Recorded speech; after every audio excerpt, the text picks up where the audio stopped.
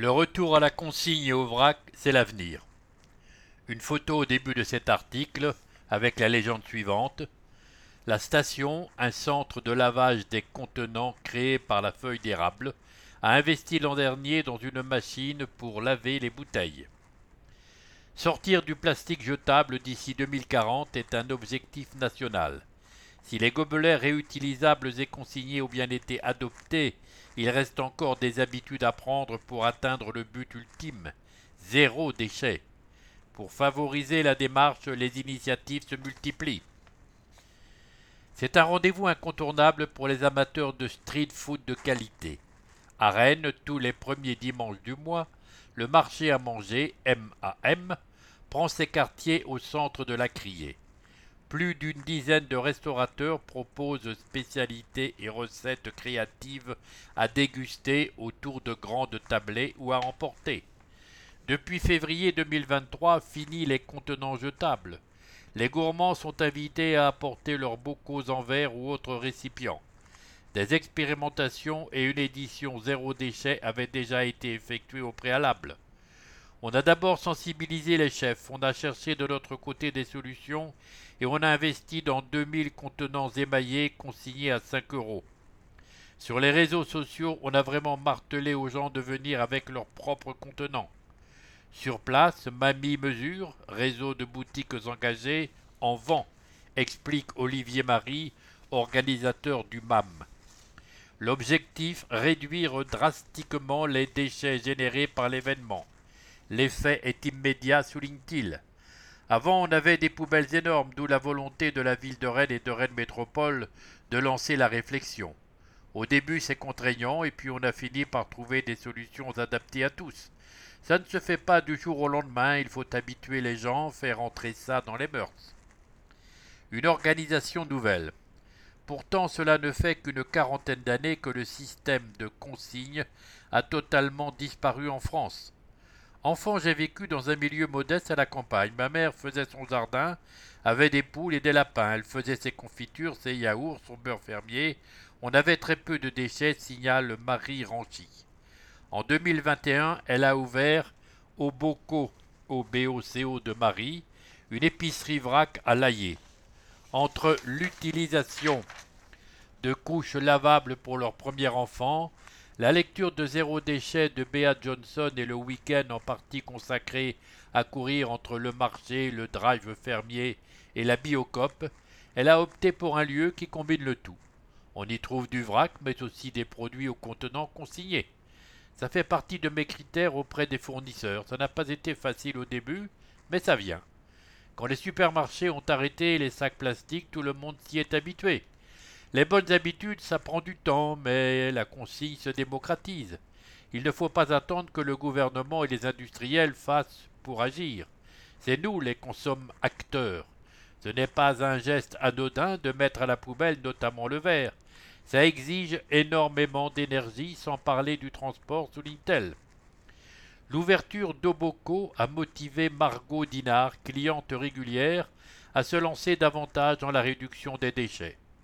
Mon mari va au marché avec ses propres contenants, maintenant les commerçants acceptent mieux, mais il y a 2 ans il refusait qu'on amène nos boîtes Tupperware. Petit à petit, avec l'expérience, on voit comment s'organiser, les quantités. Ça s'apprend au fil de l'utilisation, explique-t-elle. Pour les goûters et le lait pour les enfants, c'est une autre paire de manches. Ce sont les produits qui génèrent des emballages. Sinon, on ne met quasiment rien dans la poubelle jaune. Notre poubelle d'ordures ménagères a bien réduit. Sur un bac de 30 litres, on remplit la moitié en une semaine. On a aussi un compost. Conserver le lien social. Les avantages du vrac, la qualité, l'aspect sain, la quantité en fonction des besoins, anti-gaspi, et le sans emballage. Je trouve qu'on gagne du temps et puis nos enfants ont plaisir à y aller, à sélectionner leurs céréales et à les mettre dans leurs bocaux. Consommer en vrac, c'est désormais possible dans les grandes surfaces, les magasins spécialisés bio, les épiceries dédiées comme Oboco, Tigrin à Rennes ou encore Day by Day dans la zone commerciale de Saint-Grégoire.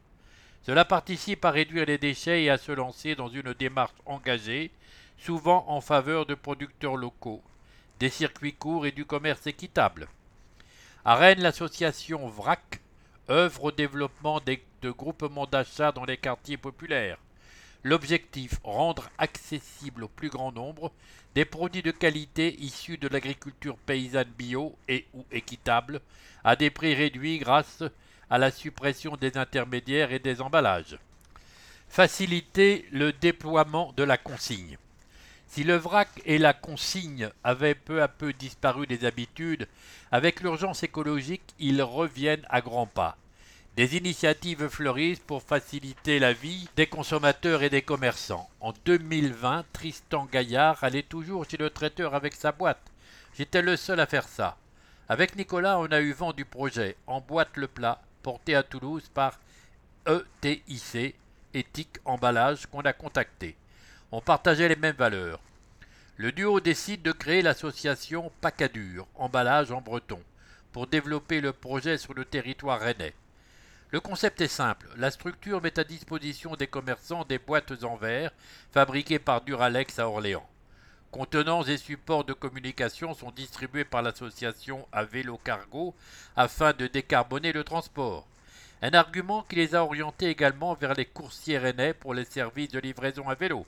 Le but est de simplifier la vie de tout le monde. Le commerçant est proactif car il propose son produit dans une boîte en verre consignée à 3 € que l'on peut rapporter dans n'importe quel lieu partenaire du réseau.